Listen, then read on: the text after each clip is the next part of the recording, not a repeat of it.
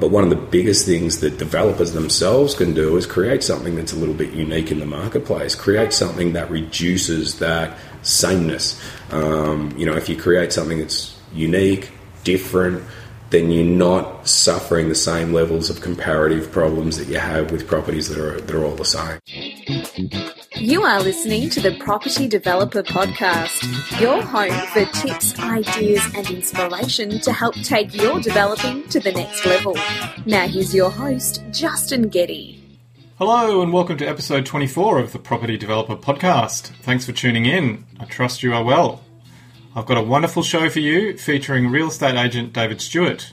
We have a great chat about selling off the plan, marketing projects and staying ahead of the competition. Before we get to that, here's a quick update on what I've been up to. My 20 townhouse project is bubbling along nicely. The back townhouses have had all the exteriors completed and they look great. The scaffolding is all down and work is underway inside, where most of the kitchen cabinetry has been installed and now the flooring is going in. I'm really happy with how they are looking, and the colour schemes seem to be working very nicely. Along the front row, they are installing the external cladding, with some of it finished, so some scaffolding is coming down. We're having to sort out an issue with mould growing in a large void beneath the kitchen area. There is insufficient airflow, which is making it damp in that area, so we are having to create some cross-ventilation by cutting a large hole in the back wall of the garage. It will be hidden behind the stairwell stud wall, and placing grated vents along the front of the townhouses to get air moving around. It's annoying, but one of those issues that pops up and just has to be solved. I recently produced a short video of how the site is looking, so if you want to see how it is progressing, check out the show notes for this episode and you will find it there. The second site is also close to having the town planning application finalised. We have our proposed scheme ready with elevations and landscape plan, and we've also had a tree report done. So it is all with our private town planner who is preparing his supporting report. We should have it all ready to go in a week or so, and then we will find out how council feels about what we would like to do. We have planning policy support for our proposal, so we will be looking for council to get on board too, but you just never know. I've also been working on an investment proposal for prospective investors to get involved in our project. It's been really interesting working on an investment proposal like this because I haven't done one quite like it before, and it's been really good for giving me insight into different ways of structuring a deal and the kind of returns that investors can potentially get. Apart from that, I've been playing around with a new website that helps developers find development sites. It's been set up by a friend of mine, and it's quite nifty. The website specifically caters to property developers by only listing properties that have approved plans and permits, or those that have development potential. They also aggregate a lot of cool due diligence information to the listing from some of the main data providers to help you save time in doing a high-level feasibility assessment. Things like relevant overlays and relevant tribunal cases for nearby properties are accessible from the site. The site is called www.yourpropertyproject.com.au. So take a look if you are on the hunt for a site, and you might just find the one you're looking for. Okay, on to today's guest, David Stewart from MarketShare Property, a real estate agent who has helped us sell some of the townhouses in our current project. David has had a long career in the property industry and a successful track record of selling off the plan. He is also someone who likes to try new things and just received some industry awards and recognition for innovation and marketing. In this conversation, we talk about the keys to success when selling off the plan, where you get the biggest bang for your marketing buck, and how you can stay ahead of the competition. Of course, I started off by asking David what food he could eat until he was sick, and he surprised me with his answer. It's interesting, I could eat soup until I was sick. I'm a big fan of soup. Soup? Yeah, I like to make my own soup and make all sorts of different types of soup, so yeah, it's one of my favourites. And what particular type of soup would be your favourite soup? Experimenting with chilies and curries at the moment, which is not hugely popular with my family, but you can get some interesting flavour combinations, so it keeps me amused. My brother's a chef, and my dad's a really good cook, so cooking's in the family. I'm nowhere near their level of expertise in cooking, but I like to have a play. Oh, yeah, I love home-cooked soup as well. Yeah. Winter, we're in Melbourne and Oh, it's great. You can store it, you can freeze it, you can come back to it. I often find a couple of days later it tastes better than the day you've cooked it, but it's just, and there's no end of combinations. Yeah, my favourites are pea and ham soup, homemade, and then leek and potato. Okay, I made a really good Moroccan lamb soup the other day, but it was a little bit spicy for the family, so I've still got like a big ton of it in the fridge waiting for me to get back to it. So is that deliberate, so only you get to eat the soup? No. I've cooked all sorts of vegetable soups that the kids really liked and the wife really liked. It's just I'm on a bit of a spice bent at the moment and just playing around with that. But my family has not a spicy palate, so they're not keen on my latest experiments, although I think they're all right. Well, David, we're here today to talk about selling. So you're an agent based in the outer eastern part of Melbourne. So we're, about 39 k's out here? 33 kilometres from the Melbourne post office. So you're the director of Market Share Property. I am. And you helped us sell a couple of our townhouses on our current development. Yes. It's been great working with you and the team. Can you tell us a little bit about your background, how you came to own Market Share? I know you've had owned other agencies or been heavily involved in other agencies over the years, so just give us a bit of a background on yourself. Yeah, I left school and went to university and found that my higher education was probably not... I wasn't as good a student as I would have liked to have been.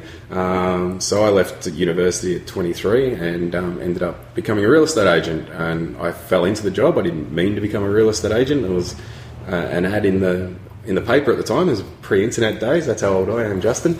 And I fell into a job and I started working for Stockdale and Lego. And after a year there, I ended up working at Barry Plant in Croydon. After a couple of years there, I ended up as a sales manager. Another year after that, I ended up as a partner. From there, I spent 4 years as a partner. From there, I then bought the Ringwood and Ringwood North offices of Barry Plant.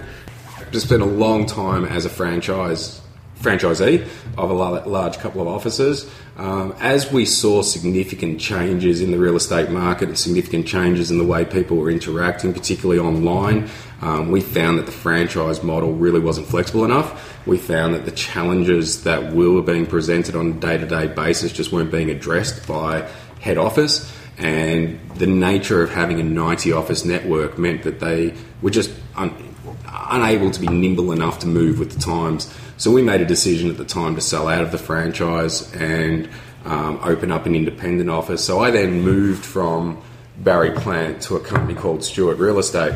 Now I opened that and ran that for a couple of years. The issue that I had is I probably hadn't made a big enough leap from the franchise model.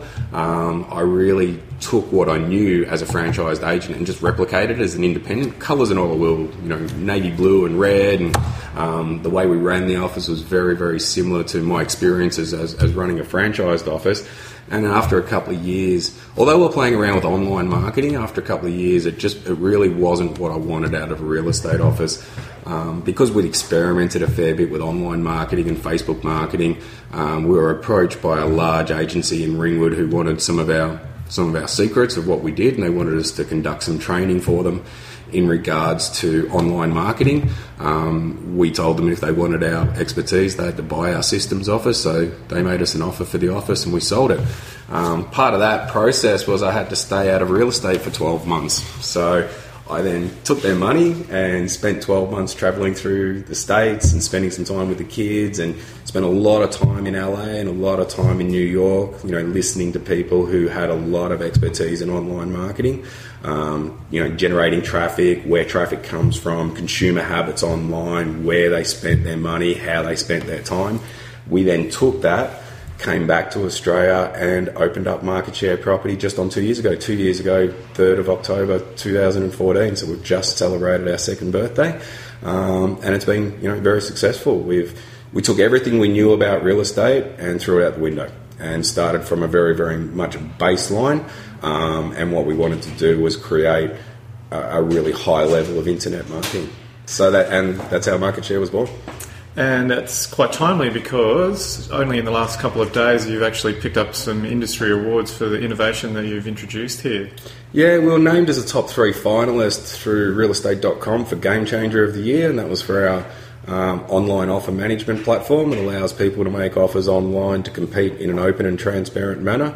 We're also named as a state winner through the REIV for corporate promotion, and that was just how we go about promoting the office and promoting our services.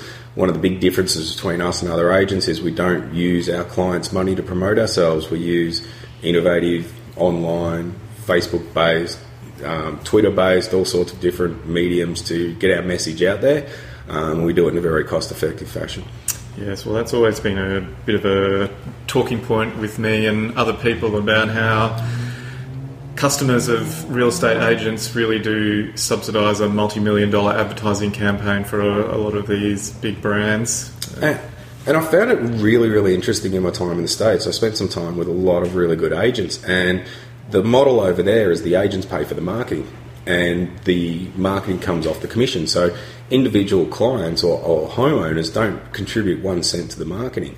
So because it's coming out of the agent's pocket, it's amazing how aggressive they become in just ensuring that marketing is only geared at generating buyer inquiry. They don't want to spend money if they don't need to spend money. So their marketing is really on point, and it's really laser focused on just generating buyer inquiry. And a lot of the excess that we're used to in Australia is just cut out of it. And that was a really eye-opening experience for me. And, you know, I look at real estate in Australia, and we're one of the only industries in existence that allows that we get to spend vast amounts of our clients' money for pure self-promotion. And our clients just cop it. And it amazes me that, you know, we can take something like a local paper, for example, and a local paper can make up anywhere up to 40% of someone's total marketing budget, and an agent will spend that 40%, which can equate to $2,000 or $3,000, knowing full well that on statistics generated by the local papers themselves, that less than 2% of your inquiries come from the local paper. So you're spending 40% of your budget to generate 2% of your inquiries, and it just doesn't make sense. Like, there's no realistic business model where that makes sense. The only way it makes sense is because the agents get to brand themselves and promote themselves. So they push this concept of continuing to spend money in the local paper so that they've got brand awareness amongst people out there in the local community. And I just don't think it's fair. I don't think it's fair. I don't think it's reasonable. And I don't think long term the real estate industry can continue to just willfully spend people's money with no return. So let's talk about marketing for off-the-plan properties then. That leads in nicely to that. Yep. In your experience, where do you think the biggest bang for your buck is that developers would get marketing their off-the-plan projects? Well, it's all online based these days. Clearly, realestate.com and Domain are the two major portals in Victoria. So obviously there needs to be a listing on there. Facebook has been fantastic for marketing online properties. As you know, we set up a Facebook page for yours. Then I think you're still using it. Still using it quite well. And of all the developers, I must say, of all the developers that we've run this system with, you have taken that on board most wholeheartedly, and I think it's paid huge dividends, even after all the sales have been completed, for people to be able to see what's going on, to be kept up to date, to know, to have some sort of ownership in their purchase. So, you know, really using those online mediums to specifically target the buyers that you're looking for and the demographics that you're looking for is the way to go. And you can be done relatively cheaply. You know, the days of spending $3,000 or $4,000 online, you know, I mean, they're for the people who don't really know how to target their marketing. Once you learn how to target it, once you learn how to specifically advertise to a certain demographic, you know, you can get away with your major portals for less than $1,000, and for another $1,000 over the course of 2 or 3 months, you can really effectively target, as I say, specific demographics, age groups, locations. Apart from Facebook, is there anything else? Look, Facebook is the main one at the moment. I'm sure there will be more that come around. I have played around extensively with Twitter advertising. Twitter advertising is great from a corporate point of view. It doesn't do a lot for individual properties. there are single property websites. We've played around with those. They generate a little bit of traffic, but once again, bang for your buck, they're not a huge contributor to online inquiry. So you take away the major portals, which obviously are a necessity, because obviously anyone looking to buy real estate will go to either realestate.com or Domain as the main two. Facebook is the one, as far as genuine return on investment, is certainly the most powerful one currently. But like anything, that's open to change over the next couple of years. Yeah, and I think the power with Facebook is really in the ability to specifically target a geographic area. Yeah, so right. 5 kilometres around wherever your particular project is. And I think if you're using video, you can get really good returns in terms of the investment and the cost per view. I know when we were doing it was something like 5 or 10 cents per view, and we were picking up hundreds of views. So that's right. I think video is the way to go if you can find someone to help you to produce them.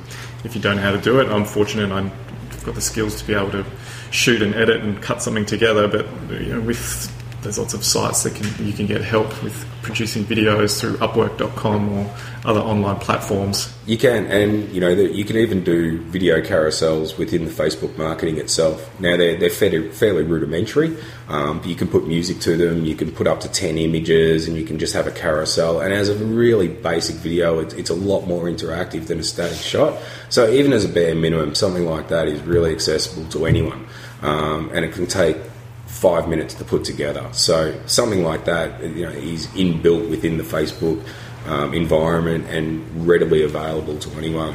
So videos are a massive engagement improvement over static photos. Yeah, look, I think in this day and age, you really have to incorporate video, some kind of video to show your project and the properties that you're looking to sell. I reckon it's an absolute must-have these days. I agree. And with the speed of 4G these days, most people scrolling through their Facebook feeds in particular on their phones or their iPads.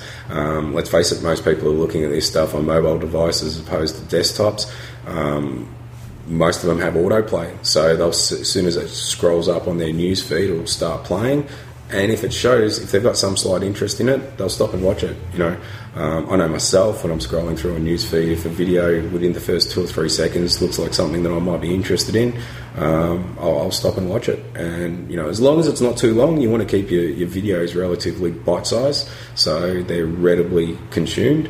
But they're a fantastic tool for just engaging people and getting to look further and getting that additional level of interest. Actually, I think the latest iPhone operating system might have a built-in video producing app or capability that you can stick photos in and it'll create a little short video. It does. And then in terms of printed marketing material or support material for the agents, for when prospective buyers come in, what do you like to see? What's the minimum that you'd like to have, and then what are some of the sort of additional extras that add value and help you out? Yeah, look, really good things to have. Obviously, brochures. Brochures are great. I mean, it's old school, but they still work very, very well because you're giving them something physical to walk out of the office with or walk away from the site with. They can then take it home. Oftentimes it lands on a kitchen bench and they come back to it, they scribble on it, they draw on it, they write on it. As long as it's got a floor plan, because floor plans are very important. People need to visualise where their furniture is going to be.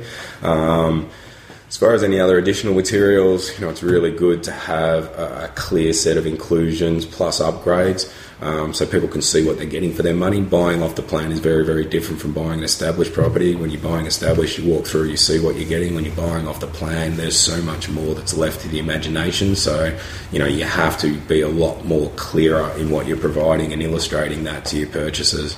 As far as extra stuff that's really good are, really high quality internal artist impressions. Now we're seeing a lot more of those these days. A couple of years ago or 3 years ago, they were prohibitively expensive, but with the increases in, the availability for software to produce that type of stuff, it really allows people once again to really visualize what they're buying and what they're getting for their money.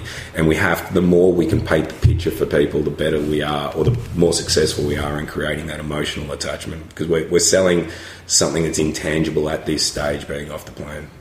share a little bit with us about your experience selling off the plan and how that differs from existing property. I mean, apart from the obvious, when you're taking buyers through a sales process, what's the key difference that you've found?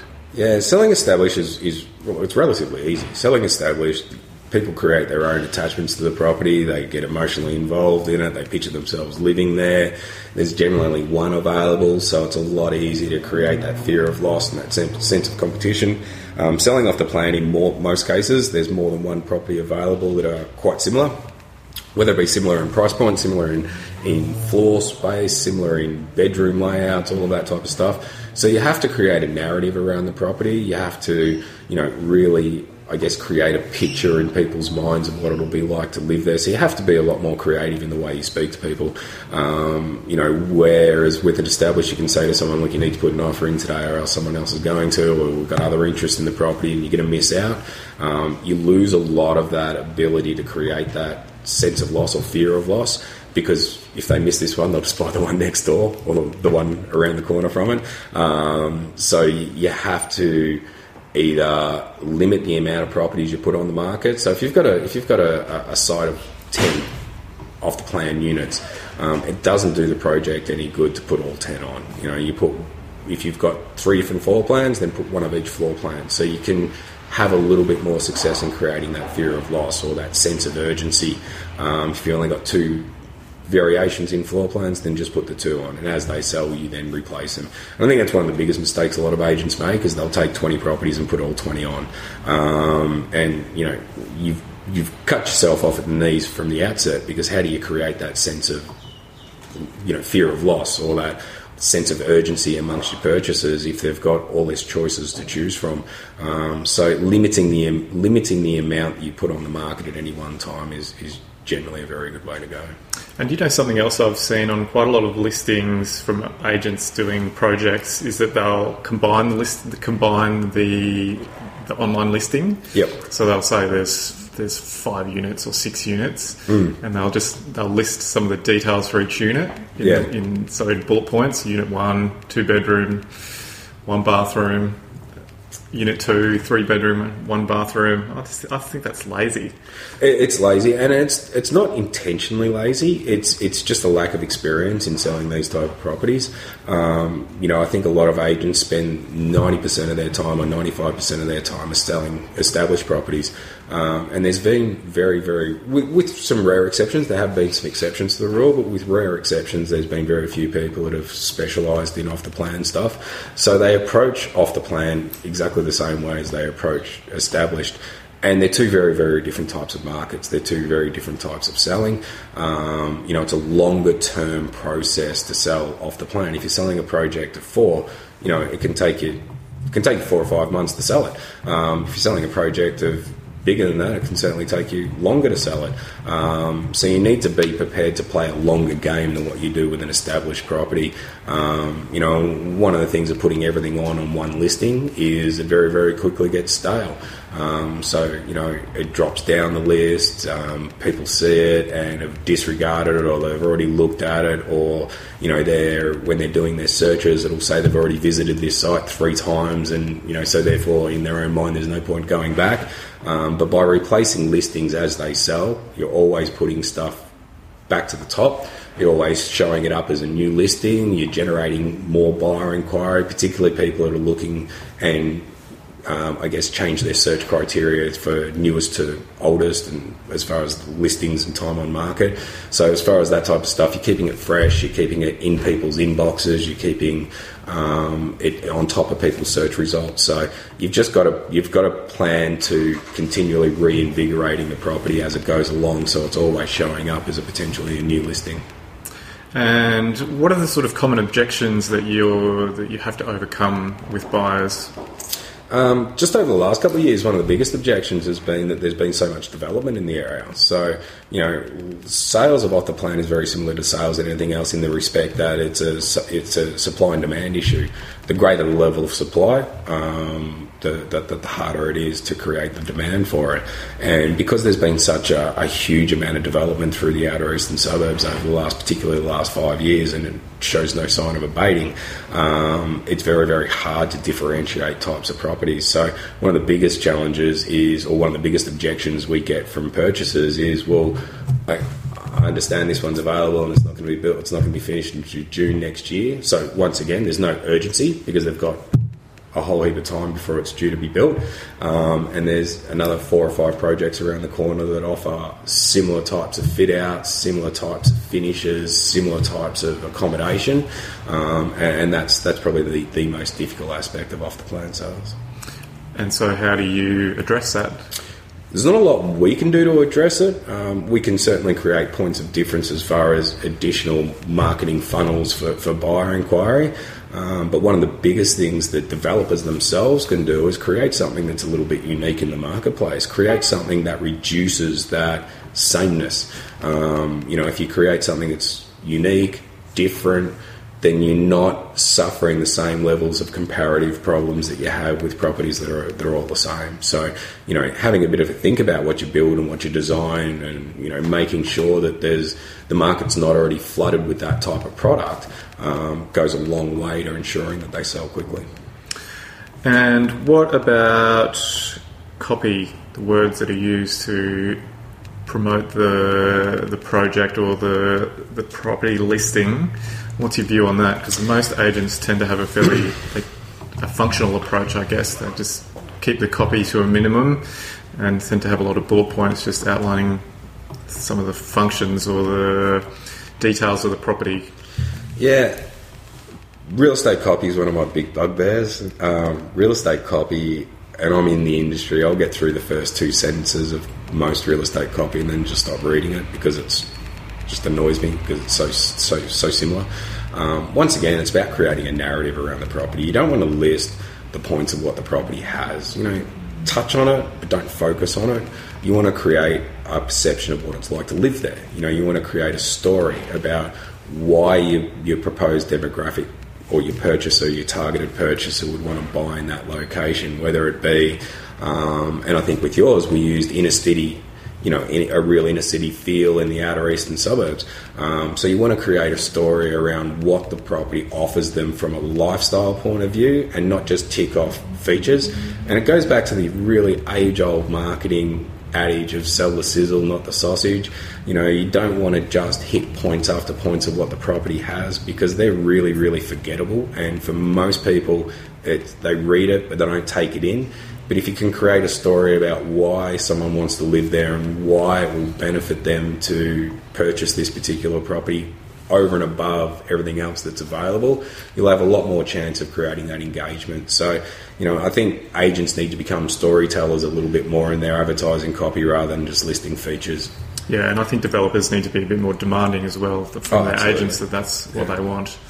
Look, the way real estate's going at the moment, and we discussed this briefly beforehand, but the way real estate's going at the moment, quite frankly, the way most agents are conducting their real estate businesses, most people are better off just selling themselves. They really are. There's not a lot of expertise in copywriting. There's not a lot of expertise in marketing and marketing or current marketing trends. In the real estate industry, there's a lot of follow the leader. Everyone else has done it this way. This is the way we're going to do it. It's not broken. Why fix it? This is the way we've always done it. So, it becomes stale really, really quickly. And I think in a really congested marketplace, like real estate always has been, there's never been no properties on the market. There's always something to sell. So from that point of view, agents have to become a lot better at marketing and have to become a lot better at providing that value back to their clients and being able to demonstrate if you're going to pay a certain percentage per sale, and particularly when you're dealing with off the plan, you're starting to talk about quite a large amount of money. If you're talking multiple sales, there has to be significant value, and there has to be an ability for the agent to demonstrate that value back to their clients. What's your view on for sale boards out the front of development sites? Are they necessary? Should they be bigger the better? What should go on them? That's actually one that I'm still formulating an opinion on. We've tried smaller boards, we've tried bigger boards. Statistically, all right, let's just go from a pure buyer inquiry generation point of view or a lead generation point of view. They don't make a lot of difference. They really don't. I'm having an internal debate at the moment with the vast amount of people online at the moment whether boards are actually necessary at all. I'm still erring on the side of conservative as far as boards go, and we're still putting boards up. As far as information goes, people drive past boards, pictures, very, very little wording if you're going to. If you're on a main road and it comes down to relative traffic speed. If you're on a main road, the bigger the board, the better, simply because people are flashing past it quite quickly, because obviously the speed limits on main roads are a lot higher. If you're on a smaller residential street and people are travelling more slowly, then you don't need as big a board. But it's all about visualisation and the ability for people to be able to take in the information while they're travelling. Very, very few people, despite what agents might tell people, very, very few people actually stop and look at a board, because if people are going somewhere, they're going somewhere for a reason. So they'll very, very rarely take the time out to actually pull over. More often than not, they'll see the board, they'll see who's selling it, they'll go back somewhere and Google it, or if they've got a passenger in the car, they'll look it up on their phone and make a phone call from there. So contact company is, you don't need big logos, but you certainly need to know who they've got to contact. And photos, more photos the better, and just a few dot points, because realistically anything you've got written on a board for the most part is rarely read. And with buyer inquiry and reporting back to developers, or should the developer be interested in statistics around buyer inquiry? Is that important in terms of how many phone calls you've had or meetings you've had? I think it's important that you know that you're getting consistent buyer inquiry, because it's like anything, if the tap turns off, then there's no sales that are going to happen. Like, there needs to be consistent buyer inquiry, and you need to look for patterns. So if you're getting a whole heap of people coming through saying that it doesn't represent good value for money in comparison to what else is on the market, then you absolutely need to listen to that.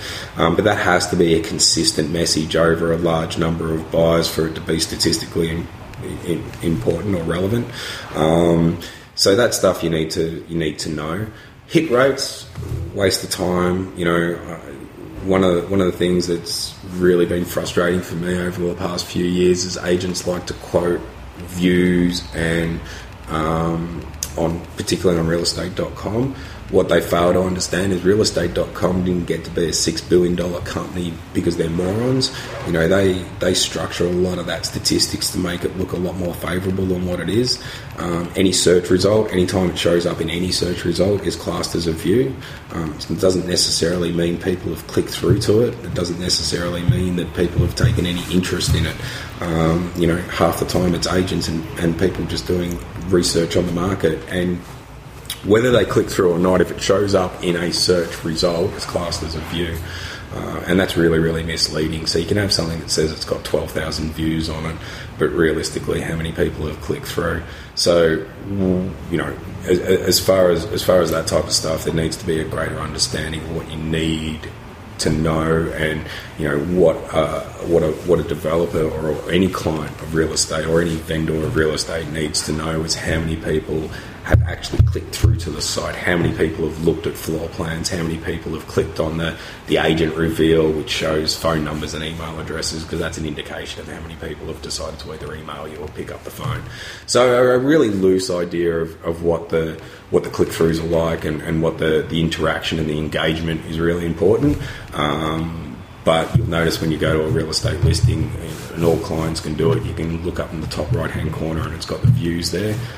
Completely disregard that. It's just a meaningless statistic and has no value in being reported back to a client or a buyer or anyone. It's about as useless as it gets as far as knowing how popular a property is. So the incoming phone calls are probably one of the key indicators. Yeah, we've seen a massive drop-off in phone calls in the last 18 months. Massive drop-off in phone calls. More and more and more people now have access to emails on their phones. It used to be only people in business got their emails on their phones, but more and more people now can have access to it. And it's with the smartphones, whether it's Samsungs or iPhones or whatever. It's really, really easy to set up an email on a phone these days. So more people And the other thing that we've got to be aware of is people don't want to talk to agents. We like to think that we're this be-all and end-all of, customer service at the end of the day. People hate us. I think it's time the real estate industry really took that on board and understood it, because you can only market around truth and you can only market around what your reality is. And the reality of our market is buyers and vendors hate us. That's just the nature of being a real estate agent. So people don't want to talk to us if they don't have to. So there's so much more of our inquiries are email based these days, where people just jump on realestate.com or Domain, they'll hit the email agent button and they'll flick off an email from there. And from there, if you're lucky, they've got a phone number. You never return an email with an email. If there's a phone number there, always ring the client back. You're always better off to speak to them. If there's no phone number, then you're not left a lot of choice. You just have to email, and really from that point you're crossing your fingers and hope they respond to you. So then with the email, have you got any tips, or how would you go about making or crafting an effective email response back to people? Yeah, short and sharp, and you want to leave questions. You want to give them some reason for them to make contact and call you. If they're asking for a specific price or what, what's included, it's always an idea to say that we have comprehensive information that's available, but you'll need to contact us so we can afford it to you. But you want to, depending on what the inquiry is. The other thing with a lot of the major portals, they now have tick boxes on email inquiries. So rather than the buyer actually writing what they want, there's just a tick box, price indication, copy of the contract, something like that. So if they're not actually putting in a direct message, whatever their requirements are, whatever they've asked for, you're probably better off to send a message back saying you need to contact us to get this information, because there's a lot more involved than just shooting stuff out to you. But really try and get that contact and that discussion with the buyer, because they might flick off 10 emails and get 10 emails back and only read one of them. So you need to speak to those people so that you can ascertain just how interested they are, what they're looking for, whether they're actually a legitimate lead. The other reality with most real estate leads is 8 out of 10 real estate leads are useless. They don't go anywhere. They're people just having a bit of a look around or checking the market or doing their own research. So I reckon in this day and age, a new tactic that you could try with your email response is actually a short video message outlining some of the project or some of the features, the benefits of it. Just very short and sharp, and flick that back to the owner. It's and interesting. At the end, saying, "Give us a call. We can tell you a little bit more about it." Just again, standing out and something a bit different. It's interesting. We've just started doing that with established property. We've got an established property. We've got a guy who is a professional renovator. So he goes in, he sells probably 2 or 3 properties a year, but he buys rundown properties, then just completely renovates them. We structured a really short slideshow video. We did that in-house, just put some really bad jazz music to it. It wasn't great music, but we just put some music to it, and we uploaded that to YouTube. So we've got that, and we've just had a link to that. We've only started doing that in the last week, so it's interesting you mentioned that. We've just started that. That's more of an established property, but I think you're right. I think if you've got something that people can click through to, we run Infusionsoft on our database and our email provider, which is a really good software that allows us to see whether people open it, not only whether they open the email, but whether they click through to the attachment. And we're running, we only started doing that last week, about Tuesday last week, but I think we're running at about a 40% click through to the video. Yeah, well, I think video and audio messages back via email it could be quite effective. Yeah, that's right. No, I agree. But having said that, as I said, we're still very, very early in that process. But yeah, I couldn't agree with you more. I just don't have enough previous examples to really break down just how effective it is. But we'll build that over the next couple of months, and we'll get a much clearer idea of just how effective that is from a marketing point of view. So how would a developer go about selecting an agent to sell their off-the-plan projects? Yeah, selecting an agent is difficult because it's really hard to cut through the hype and get to the real issues. Most people look at it and say, well, it's a cost versus benefit analysis, and if all the agents aren't really demonstrating individual benefit and they're all pretty much the same, then it really just comes down to cost.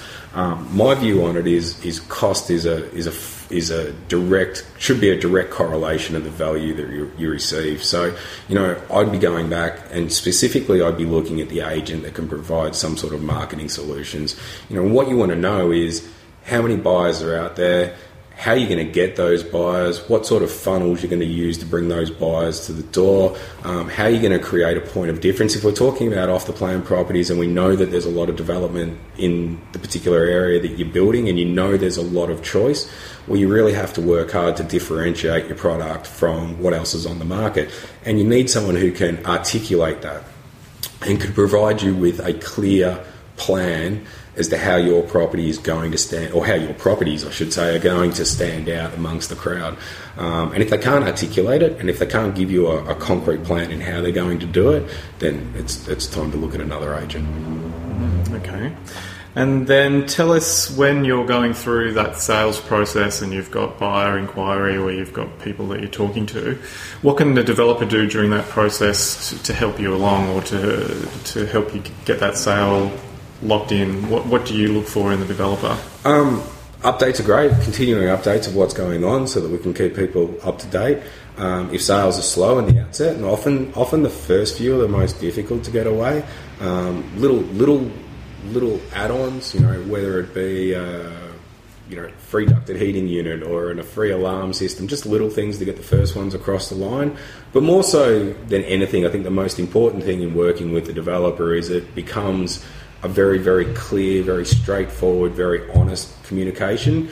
For too long, agents have been scared to tell people the truth, and they just like to tell people what they want to hear. But I think if you approach any sort of off-the-plan sale as very much a team-orientated exercise, where you can't be, you look at it and say, well, your developer's your partner in this. While they're the ones that have put the time and the risk and the effort into it, you can't look at it as a client-customer relationship, if you like, a client-agent relationship. You've got to look at it and say, well, they've entrusted these sales to us, so we become a partner in their success to making sure that they get the results that they need to. And in order to do that effectively, you've got to have very open lines of communication. You've got to have very honest lines of communication. If there's an issue, then it needs to be raised. And if there's a problem on price, well, it needs to be raised. And it needs to be raised without fear that you're going to just say the wrong thing. And you need to establish that rapport and that mutual respect right off the bat. And that has to be one of the very, very first things that's created. So having those open lines of communication, being able to discuss issues around the project very clearly and openly and transparently with your clients goes a long way to making sure that the project gets sold out quickly. Yeah, well, I think one of the biggest things developers can do in terms of helping the agent is be available.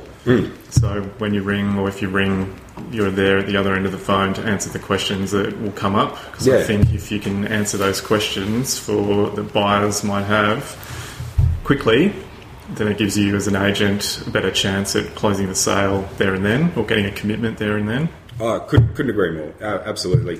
We'll often get someone who says, can we change this? Can we put this in?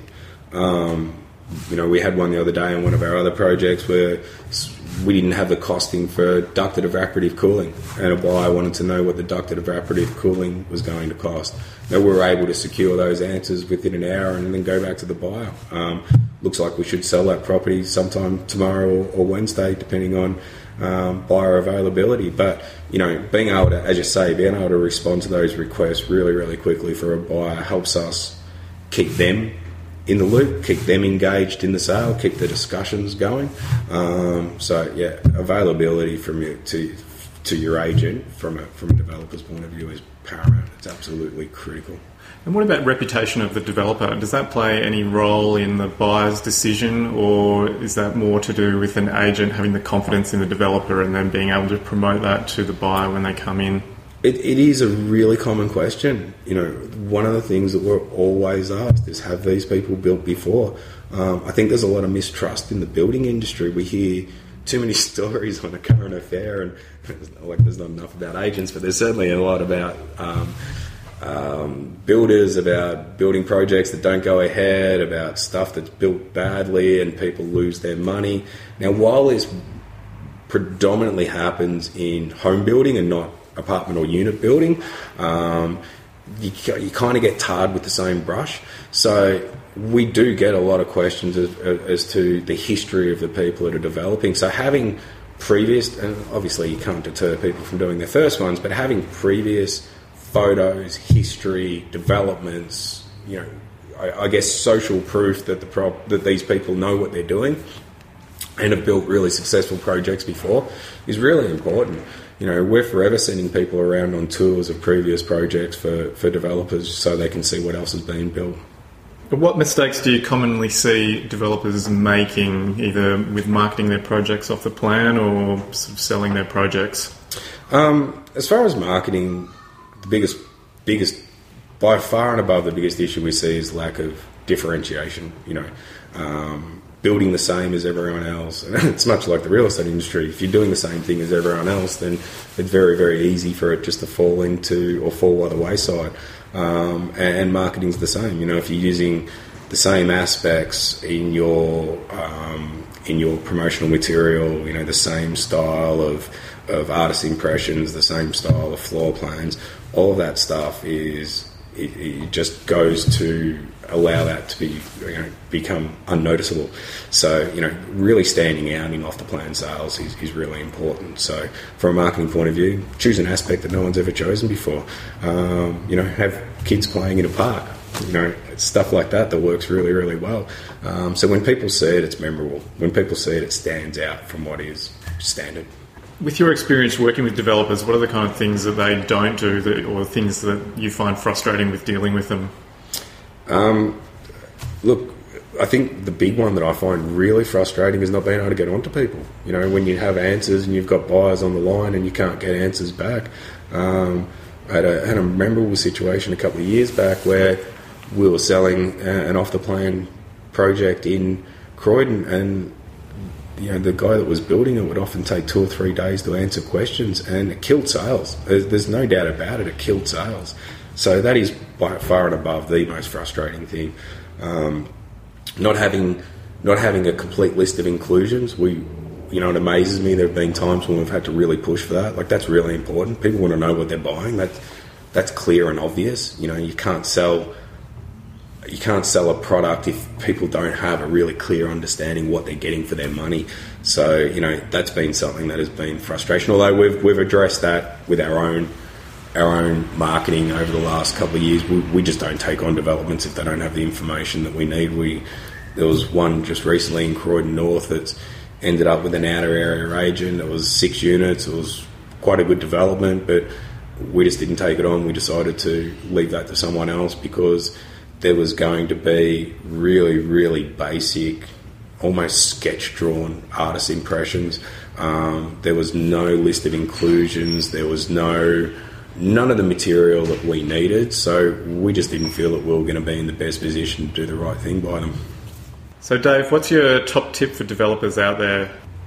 I think the key points for people to look at when they're looking at developing is look at your market, really, really understand what's for sale, really understand how your product will compare with what else is available, and work really hard to make it stand out. Look at something that's different, look at something that is going to be somewhat unique in your marketplace, and you'll have a better chance of getting quicker sales, better sales, and clearly from a developer's point of view, the quicker you can finalise all your contracts and satisfy all your sales, and the better everyone is. So how do you do that? How do you get a better understanding, or a real genuine understanding of the market and what's popular or what would be popular? Look, there really is no substitute for just doing research on realestate.com. And the amount of information that's available online, you can have a look at everything that's available. If you're seeing everything that's 3 bedrooms, 2-story, 18 squares, and they all look very similar, they've all got a very similar outlook, they've all got a very similar offering, then go different. If everything is apartments in your market, then just don't build apartments. Build something that's bigger, more house-like. If everything's bigger and more house-like, then go a different route. Just create something, a niche within your marketplace. And every market's going to be different, but there's no point just doing what everyone else does, because all you're doing is just adding to an ever increasing stock that doesn't give you any point of differentiation. So at the end of the day, understand what's being built, understand that most properties will find a buyer. Like, it's not a matter of saying, well, this is a 3-bedroom area, everything has to be 3-bedroom, 2-story. It's not the case, and it's been proven not to be the case. You've got to find, it doesn't matter whether it's an apartment, doesn't matter whether it's a small downsize, a 2-bedroom single level unit, or a large 3-bedroom. There's a market for everything. There's a buyer for everything. And every type of property will find the right buyer, provided it's priced appropriately. So it's a matter of saying, well, there's a shortage of this type of stock. Everyone seems to be building 3-bedroom, 18-square units, and there's a lot of them on the marketplace. So in order to maximise my returns, in order to maximise my ability to get the property sold quickly, well, I'm not going to build that. I'm going to build something that caters more to a first home buyer, or a downsizer, or an investment buyer, or something like that. If you've got something that's nice and close to a lot of shops and station, well, they're prime stuff for investment buyers. If there's not a lot being built that are, smaller, good quality investment type product, then build those. If you've got product that's selling, so your 3-bedroom, double-story, 18-square property, isn't that an indicator of that's what the market's asking for, and you're safe in delivering that? Yeah, look, sometimes safe is not always what it seems to be. And at the end of the day, sales, I always come back to sales in its very, very basic form, is a supply and demand issue. There's a reason why stuff that is a little bit rarer always gets a premium price, because they're harder to find. So you just don't want to add to an ever-increasing stock. If they're all selling and there's not a lot on the market, then yeah, absolutely. Like, you're not pitting yourself or pitting your product against a multitude of other similar type of properties. But if you have a look at something like realestate.com or Domain, and there's 14 or 15 3-bedrooms on the market and they're all sitting there, well, that's a clear indication there's a bit of an oversupply in that type of market. So you aim for something that is probably going to be a little bit more sought after and hard to find. So it's a matter of just picking your niche and picking a niche in a marketplace. And I think real estate marketing in general has been very much a scattergun and approach for too many years. But one of the most effective tools that you can have in any marketing across all industries is really zeroing in and niche marketing your stuff. So if you've got something that is going to particularly suit a certain demographic or a certain type of buyer, and there's not a lot out there that's servicing that marketplace, then you'd be mad not to tap into that. Now tell me, what's the toughest business decision you've ever had to make? Leaving a franchise actually was one of the toughest, absolutely without a doubt the toughest business decision I ever made. We didn't leave because we weren't making money. In fact, we were making just ridiculous amounts of money running 2 large offices, but we took a risk, we took a chance. We decided that the real estate industry was going to change rapidly, and we're starting to see that really happen now. And we decided, I remember clearly having a huge discussion with my wife at the time, and we decided that, we had all the nice toys, but money wasn't the be-all and end-all. It was better. We were better off running something that was more aligned with our values and more aligned with, wanting to be able to sleep soundly at night. And I talk about how real estate agents spend a lot of people's money for self-promotion. Well, we were absolute kings of that. We did that for years. It was through our training through franchises, but we spent, I shudder to think the amount of other people's money we spent promoting ourselves. It was vast amounts of money.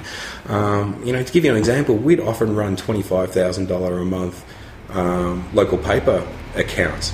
You know, that's not our $25,000 a month. You know, it wasn't our money that we were spending. It was other people's money. You know, we'd give each other high fives when we ran 5 or 6 pages in the local paper, and it's $1,600 a page. You know, it's just, it was a hideous amount of money. But when you're earning a very big income, it's quite hard to walk away from it. But, you know, I think at the end of the day, life is not about money, it's about experiences. And we've certainly learnt more in the last 3 years since we, or 5 years now since we sold out of the franchise, than I have in the previous 15 years in real estate. So it was a tough decision. It was the hardest decision we've ever had in business, but it's been well worth it, and we're very glad we did it. So if you could go back in time and talk to a younger David, when would it be, and what advice would you give him? Yeah, look, I wouldn't go back, and I wouldn't give myself any advice.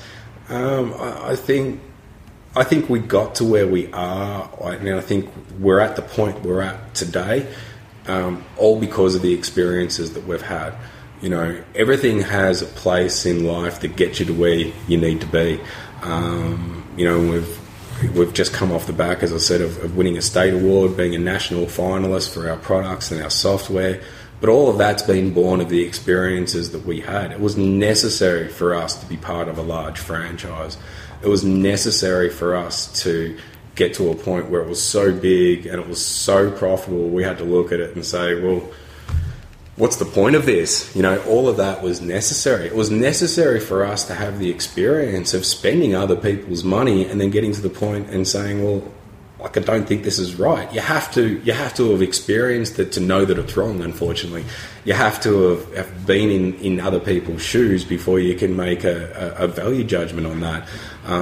So I wouldn't go back in time, and I wouldn't give myself any advice, because I wouldn't change anything that's happened. And if I gave my earlier self any advice, I may disrupt the linear events that happen from that point onward. And that's the story from Back to the Future, isn't it? It is. Don't mess with the space-time continuum. Into himself. That's right. But everything's happened, and look, I'm not a big one for fate or anything like that, but everything's happened. All of the experiences that we've had in business over the years have led us to where we are today.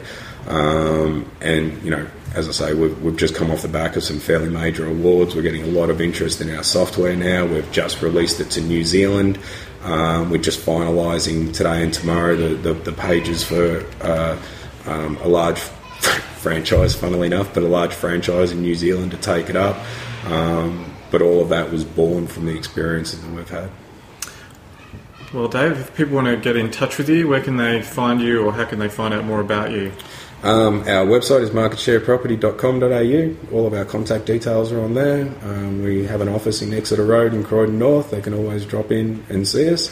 We have a lot of information these days on our website, a lot of blog posts that sort of talk about where we came from and why we're at where we're at. And, you know, all of our staff and profiles are on there, but, you know, feel free to contact us at any time. We're happy just to have a chat. Well, David, thanks very much for being on the Property Developer Podcast. I'm very grateful to you for your time and for your insights. No problem. My pleasure, Justin. See you later. Thanks. See ya.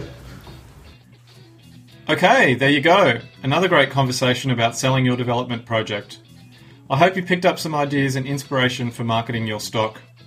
Having a good selling agent on your team is really important to the overall success of the project. Here's 3 things that I took away from our conversation. 1. Try to stand out from the crowd. In a crowded marketplace, you need to stand out from the competition, and there are many, many ways to do this. Get great renders produced to start with. I mentioned Upwork.com as a place you can look to find a good renderer, or another site is EasyRender.com. Thanks to listener Graham Fan for putting me onto that site. It doesn't have to cost a fortune to get good renders done these days. You should also work on emotive copy to emotionally engage your prospective buyers. Again, a site like Upwork.com can help find copywriters if you don't feel this is your strong point, or your agents either. And of course, the overall design of your project can help you stand out, so find the best designers you can afford and deliver something of quality that people will desire to live in or buy. 2. Develop videos to promote your project. As David and I discussed, video is essential these days if you want to reach more potential buyers, and it's not that hard to create simple yet effective videos. Whether that be animating still images with some music, or getting a production company to create a killer video, and everything in between. I think videos with a developer explaining why they are doing the project is good, or a video with a designer and agent promoting the benefits of the project are really beneficial, and they only need to be short and sharp, from 1 to 2 minutes long. You can then use these videos on your online listing, or through your website, or other sites like Facebook, Twitter, or Instagram. The options are many, and it's all about helping your project to stand out and get noticed. 3. Research and understand what your market wants. This was David's top tip. Make sure you understand what your intended buyer is wanting and deliver up that product. You should be able to get some good market feedback from local agents about what buyers are looking for, and also if the market is flooded with a particular type of property. Though keep in mind the time it takes to get your project to market, by which time the market might have shifted and buyers wanting something different. Agents will also tell you products that they think are easy to sell, which may not necessarily be something that you want to produce. Alright, we are nearly at the end of another show. Don't forget to check out my latest project video. You can view it in the show notes for episode 24 over at propertydeveloperpodcast.com. And you can check out my Instagram feed at Property Developer Podcast for all my latest videos and property developer porn pics. And finally, you can find all the past episodes of the show over at www.propertydeveloperpodcast.com. Okay, until next time, may all your project marketing stand out from the crowd. You've been listening to the Property Developer Podcast. Tune in next time for more tips, ideas and inspiration to take your developing to the next level. For more developing love, make sure to visit propertydeveloperpodcast.com.